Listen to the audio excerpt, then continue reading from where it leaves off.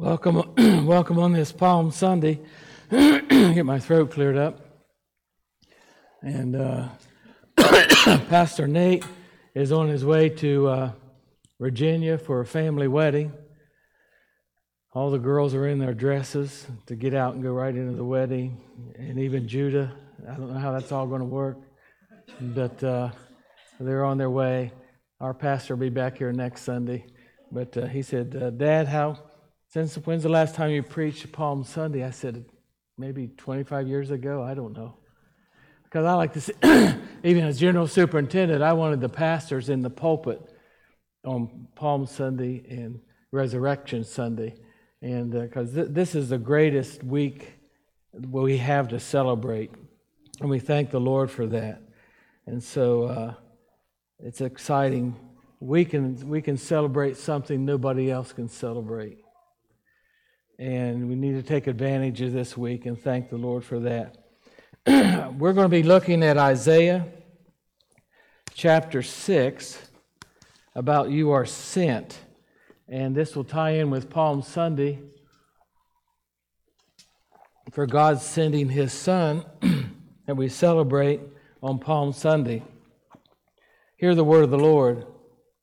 In the year that King Uzziah died, I saw the Lord seated on a throne high and exalted, and the train of His robe filled the temple. Above Him were the seraphs, each with 6 wings. With 2 wings they covered their faces, with 2 they covered their feet, and with 2 they were flying. And they were calling to one another, Holy, holy, holy is the Lord Almighty. The whole earth is full of His glory. At the sound of their voices, the doorposts and thresholds shook, and the temple was filled with smoke. Woe to me, I cried. I am ruined, for I am a man of unclean lips, and I live among a people of unclean lips, and my eyes have seen the King, the Lord Almighty. Then one of the seraphs flew to me with a live coal in his hand, which he had taken with tongs from the altar. When it touched my mouth and said, See, this has touched your lips. Your guilt is taken away and your sin atoned for. Then I heard the voice of the Lord saying, Whom shall I send and who will go for us? And I said, Here am I, send me. He said, Go and tell this people, be ever hearing but never understanding, be ever seeing but never perceiving. Make the heart of this people callous, to make their ears dull and close their eyes. Otherwise they might see with their eyes, hear with their ears, understand with their hearts, and turn and be healed. Sounds kind of harsh, but he's talking about preaching the word, and this will be the result because they're going to stay in their rebellion. And so it's a call to ministry, and he says you're not going to be successful, but you're to preach the word. Let's pray. Lord, thank you for the word of God. We pray that you illuminate it to our hearts and minds.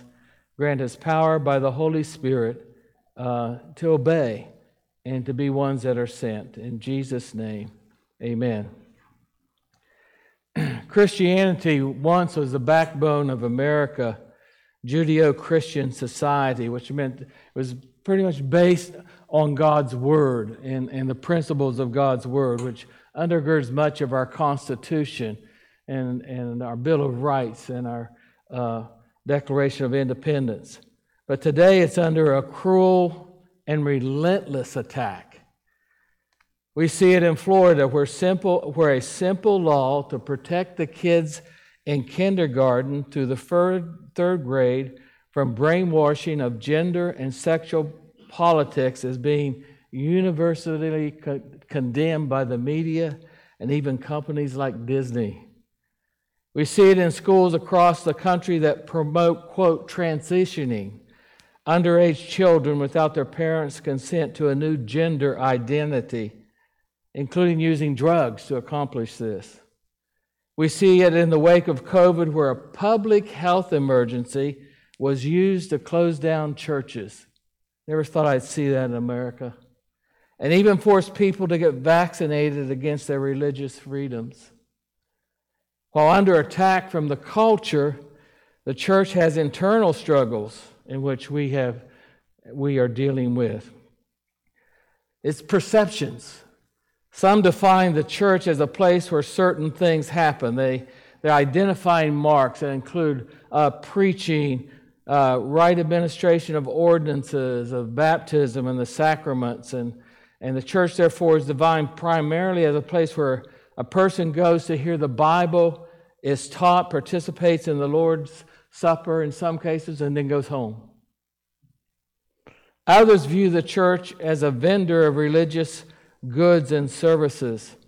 From this perspective, members are viewed more as customers for whom the religious goods and services are produced. Hate to say it, I'm afraid sometimes our pastors today, with a lot of this marketing theology and some of the more extreme church growth stuff, sees the people as customers to fulfill their vision and what they want for their own vision in the church. Churchgoers expect the church to provide a wide range of religious services. They got to have great worship and children's programs and small groups and parenting seminars, and all those are good. But it becomes like a vendor mentality, and it ends there. That's the problem. It stops there. But we're going to see it can't stop there because we're sin. However, when we realize that God is a missionary God in the Bible is the grand narrative of God's missionary activity. From Genesis 3:15, it says about the serpent biting the heel of the Messiah, the Redeemer, but he would crush its head. It was a message of God's salvation through history. And this is the narrative and recording of that history. It's God's missionary activity. So we begin to understand that the nature of the church is rooted in the character of God. It's not defined by the things we do, and they are all good things. But the church must be defined by who God is and His character, rooted in Him. The church still gathers together, but the difference is we don't gather for our own sake. Instead, we gather for the sake of others. Or better yet, for the sake of God's mission. So we gather and we have koinonia, and we need to, and Acts, we see that, and all those are good things. But when we gather, the nature of the church is to be the nature of God, and He's a missionary God. So a church needs a fresh vision of God, not a vision from God. Sometimes we're out I need a vision from God on what to do. And I often think, no, first of all, you need a vision of who God is. Because if I have a vision of who God is, then I begin to understand what God's purposes are. And if I align myself with God's purposes, then there's the anointing of the Spirit to carry that out. But sometimes we want the anointing and all those things without understanding who God is. And so that has to come first. The anointing of the Spirit follows the vision of God. And knowing who God is illuminates the purpose of God. Very important. A.W. Tozer, before I give you this quote, you don't have to close your eyes. I never liked it when preacher says close your eyes. But I'm going to ask, close your eyes if you want. I'm going to say one word, and I want you to, what comes to your mind. I'm going to say one word. Ready? God. Something came to your mind? You don't have to say it out loud. A.W. Tozer said this: what comes into our minds when we think about God is the most important thing about us. No religion has ever been greater than its idea of God, and the most determined fact that about any man is not what in a given time he may say or do, but what is in his deep heart can see God to be like. We are what we think. Two sociologists from Baylor University surveyed 1,000 people with the question, what is your view of God?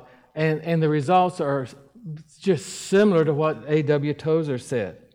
They said the people who view God determines your attitude about the economics, war, natural disasters, science, justice, social morality, and love. The most important thing about a person is how they see God. And how I see God determines how I relate to God and how God relates to me. If I have the wrong conception of who God is, how am I going to relate to Him? See, we have to have a reference point outside ourselves. Because our hearts are desperately wicked and it's turned in toward itself and wants its own way, and a carnality, a rebellion against God that we can't change, we can't control, we can't cure.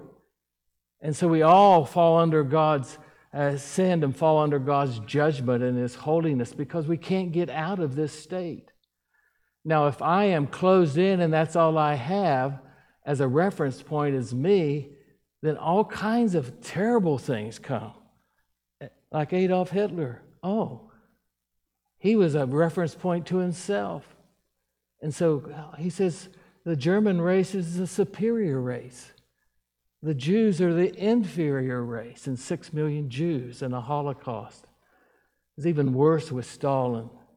But a reference to themselves. I think I mentioned last week, Karl Marx, a reference to himself. What was his solution for mankind? Economics. Because there's no reference outside himself. You see how dangerous that is? We see it scattered throughout history. I have to have a reference that's outside myself because what's in here can't be allowed to define me because it will bring all kinds of evil. I need set free from this. And I need a reference point and someone to bring that deliverance. And that's God Himself who does that. And then that reference point, which is God's Word, defines who I am. And the Spirit of God produces that in us. So when we ask for forgiveness, we sang the song about God was in Christ reconciling the world unto Himself. Jesus set His face toward Jerusalem, the gospel says. Why? For you and I. He knew the cross was coming. He knew that all these shouts of Hosanna on Palm Sunday were somewhat shallow. He knew what He was facing. And even in the garden, He knew what He was facing. He went to the cross. No one took His life from Him. He says, I lay it down freely. I'm doing what the Father has said. So, too often, how we see God determines so many things. Some people see that God is the man upstairs, like Homer Simpson, a gray-haired God, and you just treat Him like, well, He's the man upstairs. Man, I've heard that phrase, never liked it. Oh, yeah, I serve God. He's the man upstairs. He takes care of me. Or sometimes we see God as a mean old man God who sends people to hell, or who allowed some abuse that I had from family members or whatever, and so He's a mean God, and so that's your picture of God, and you just never get free of that without Christ's intervention. Or the good old boy like Morgan Freeman in the movie Bruce Almighty. God's just your buddy. He's just there to help you have a good time. And then some see God as the bellhop God. Ding, ding. You believe God is here to serve you and to provide for you. Whatever you desire. And then prosperity doctrines and all kinds of things come out of that because of this wrong view of who God is. That some guy, all I need to do is give God my Christmas gift list, and He's going to give me everything. That's not who God is. He promises all kinds of things for us, to care for us and all those things. But He's not a bellhop. The key is you need to see God the way God sees Himself. Until you really see who God is, you can't see who you are, and you can't see who other people are. And so you're tied up in this whole circle of self-centeredness, and we're trapped in that. About 2,800 years ago, Isaiah saw from a front row seat a view of God. He was a righteous man. He was respected. This is Isaiah. He saw what and who God is, and when he saw God as God, Isaiah was never the same. He became a sent man. Who will go for us? He raises his hand immediately. The reason he was sent is the reason why you and I should be sent. Everyone here, you are sent. You're a sent person. I truly believe that the best and greatest life and only life to live is the one that follows Christ and is fully yielded and surrendered to Him. And when I don't, and I start negotiating with Him, and problems come in my life, and you go to God because, boy, you need Him now, and say, God, I've got a problem. And He says, yeah, you sure do. But if I'm totally yielded to Him, surrendered and walking to Him, I go to Him, say, God, this is a great problem. And He says, yeah, that's my problem too, because you're surrendered to me. We'll take care of that and we'll work through that. There's two different ways to walk. You have to choose. Isaiah had a front row seat to see who God is, and it changed his life forever. From that moment on, he became a sent person. And that being sent, the same reasons that Isaiah was sent are the same reasons for us to look at this morning. 3 points. Won't take too long.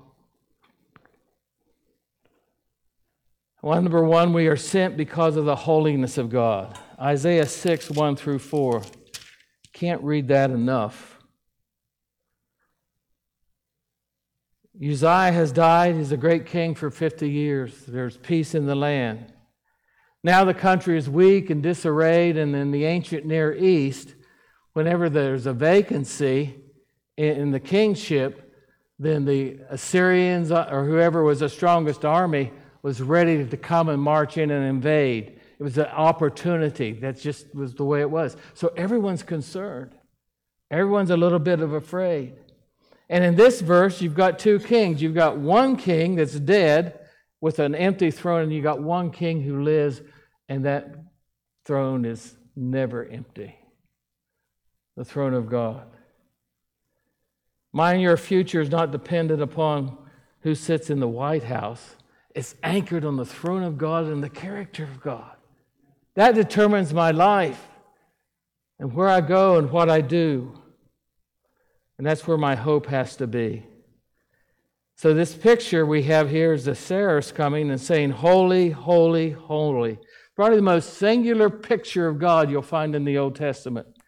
It's repeated 3 times, which is an emphasis like taking your computer screen and highlighting it and put bold, underline, italics, shadow. Holy, holy, holy. In the Hebrew, that was the emphasis.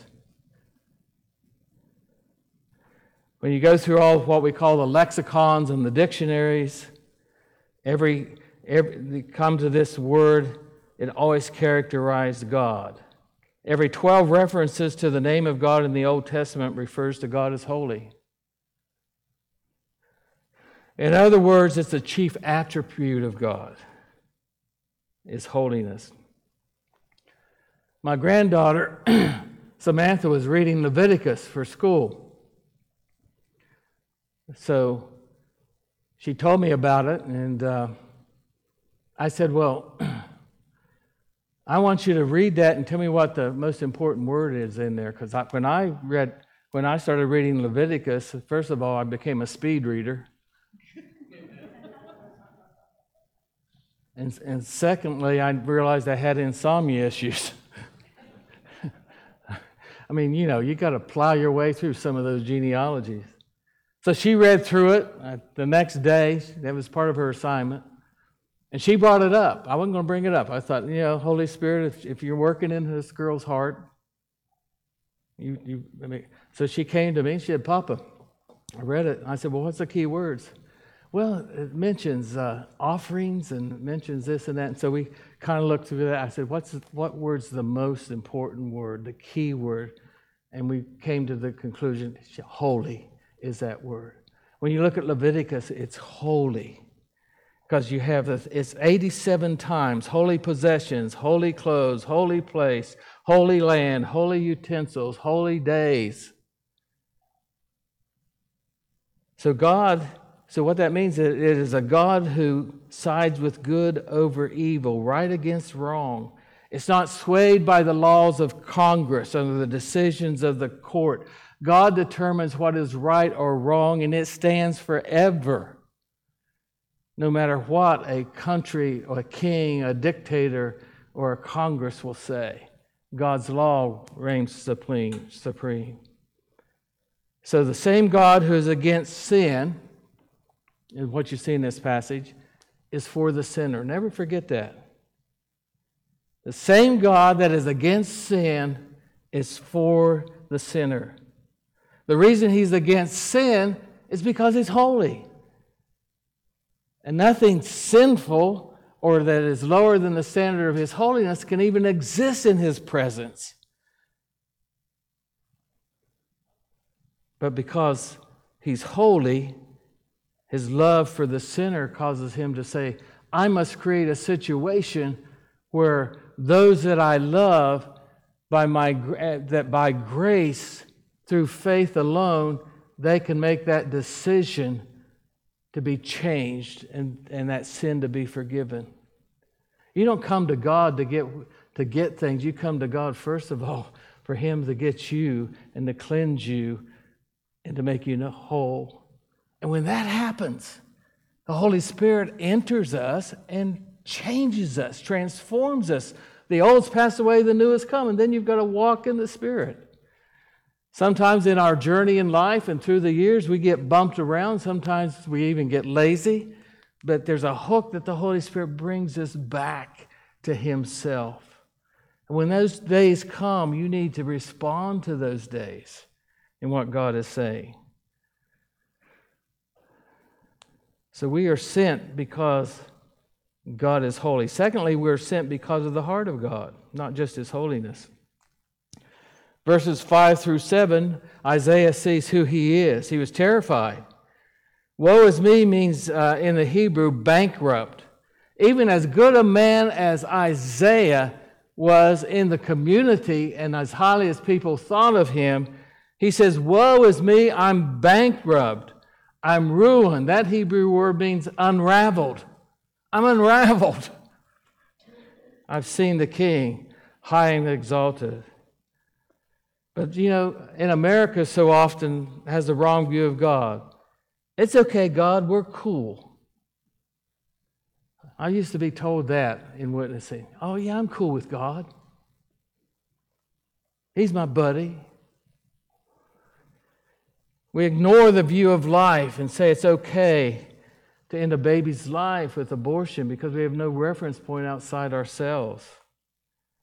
It's okay to trash tradition of marriage of a man to a woman because we have no reference point outside ourselves. And so the culture's pressing in and confusing our thoughts and our emotions, and that spirit of evil, of Antichrist, trying to work into the hearts of our children through schools and society. And where's the church going to be?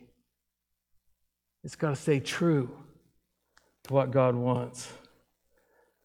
So we see what God says, your guilt is taken away and your sins atoned for. God didn't say, oh, your self-esteem's too low. Let's get you some counseling for that. Or you just need to be more positive. Just think good thoughts.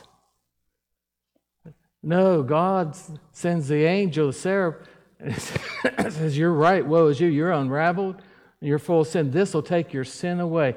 It was an atonement from the altar. A picture of the atonement is an action of God on Isaiah. And he was forgiven. And he was purified. God says you're right, but there's only one remedy for spiritual bankruptcy and sin. It's forgiveness. And the only path to forgiveness is an atonement. So often you've got to keep those together. I can't be forgiven without an atonement. And God, through Christ, fully God, fully man, born of a virgin, goes to the cross, and God puts on him the sins of us all. And he paid atonement, a ransom. He paid the penalty for my sin and yours. Undeserved grace and love. Forgiveness is free, but it's sure not cheap, is it? Atonement is not what somebody has to pay a penalty on sin in order to be forgiven. It's a cleansing atonement. And we could talk about the Day of Atonement, most holy place, all those things. But when you look at the cross, you see the heart of God. When you look at the tears of Christ, and maybe you'll get to watch The Passion this week if you can handle that movie. About once a year is all I can do. But when you look at the tears of Jesus, you see the heart of God. When you see the nail-scarred hands of Jesus, you see the heart of God. And when you see the suffering of Jesus, you see the heart of God. When you see the death of Jesus, you see the heart of God. God is saying you need atonement for your sin, but you cannot do it. A finite life cannot pay for something that's infinite. So God made the sacrifice himself. The soul of a person never dies, made in the image of God. And God wants us cleansed and whole and with him. I'm somewhat impatient. Yeah, I'm very impatient. When people say the God of the Old Testament is not the God of the New Testament. And I hear that sometimes. And the Old Testament's minimized. And look at this passage of Scripture. The God of comfort is the same God. In both Old and New Testament, it's not primarily a God of condemnation. It's one of salvation. It's one of a message of redemption. God's first instinct is not to judge sin. His first instinct is what? To atone. That's what Genesis 3:15 is about. So when you think of God's holiness, he's holy. He will and must punish sin. But his first instinct for you and I is redemption and love. God puts us into a place where he can forgive us. Your sin and mine's demolished that relationship. This morning you have an opportunity because in God and in Christ, he's provided the situation where you can be forgiven, and God Almighty, the creator of the universe, can restore that relationship with you.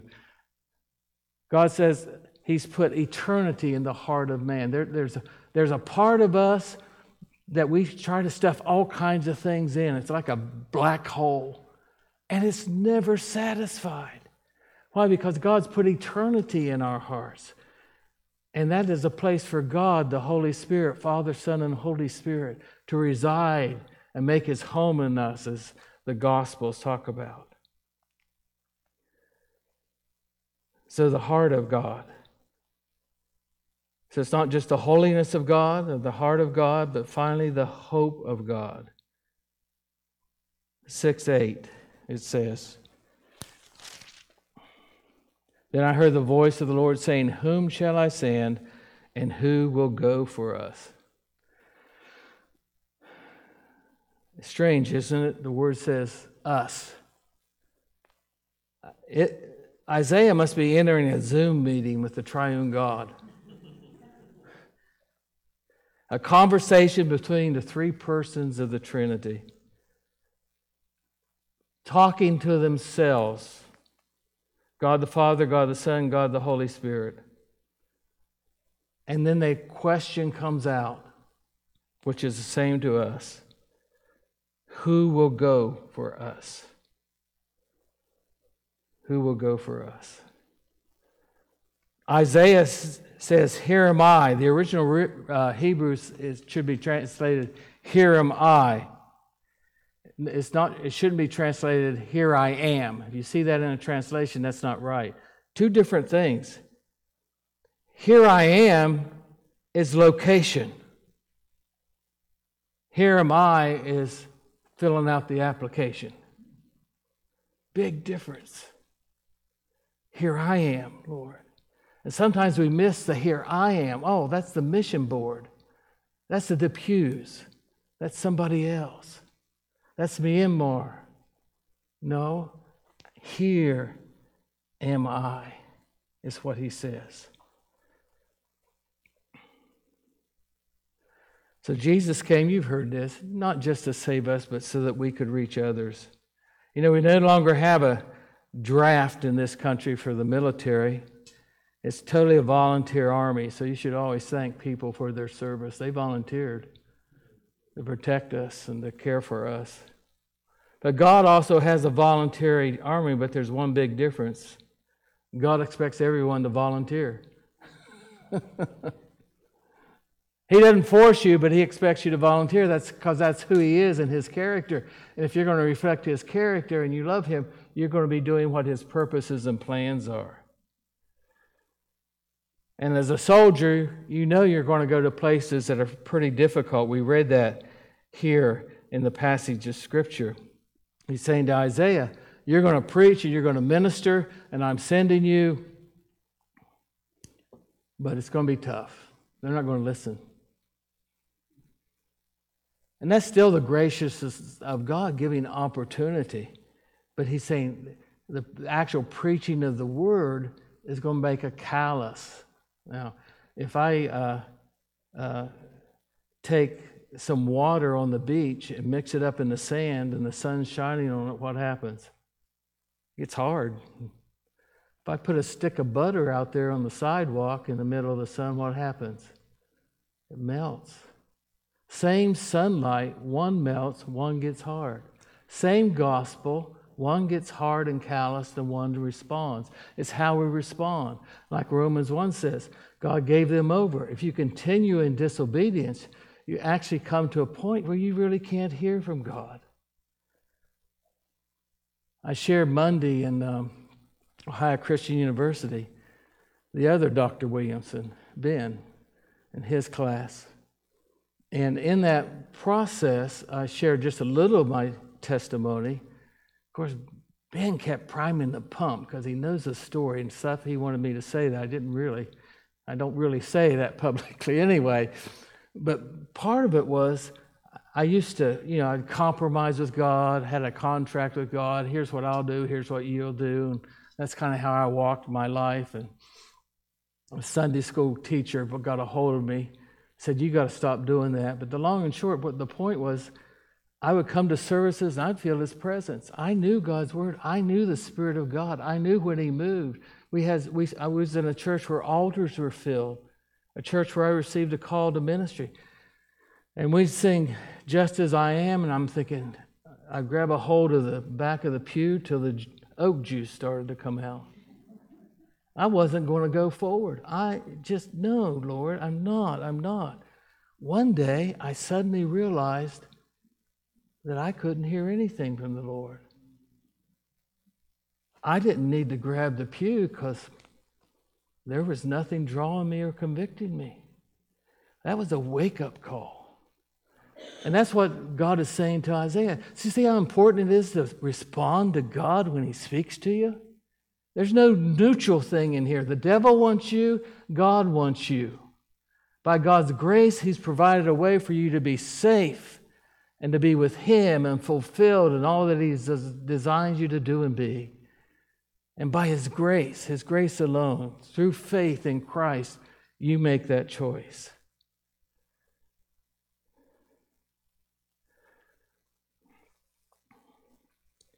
What you need to understand is once you share the mission, everything else is up to God. That's what you have to see. So you've seen the holiness of God, you've seen the heart of God, the hope of God, the hope of the Word. Well, here I am, I will go gladly. I like Spurgeon's quote when he was asked by a student, can people be saved that have never heard the gospel of Christ? Good question. Spurgeon said, that is a disturbing question, but more disturbing question is, can people be saved people who are saved and receive the gospel and do nothing about bringing lost people to Christ is the greater question. If Jesus is precious to you, then you'll be speaking to people and sharing the gospel. Every Christian is either a missionary or an imposter.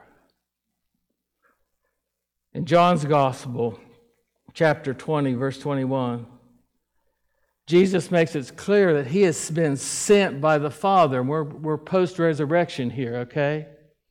Do you realize that we're the only religion that can have a Holy Week to celebrate the bodily resurrection of our Lord and God?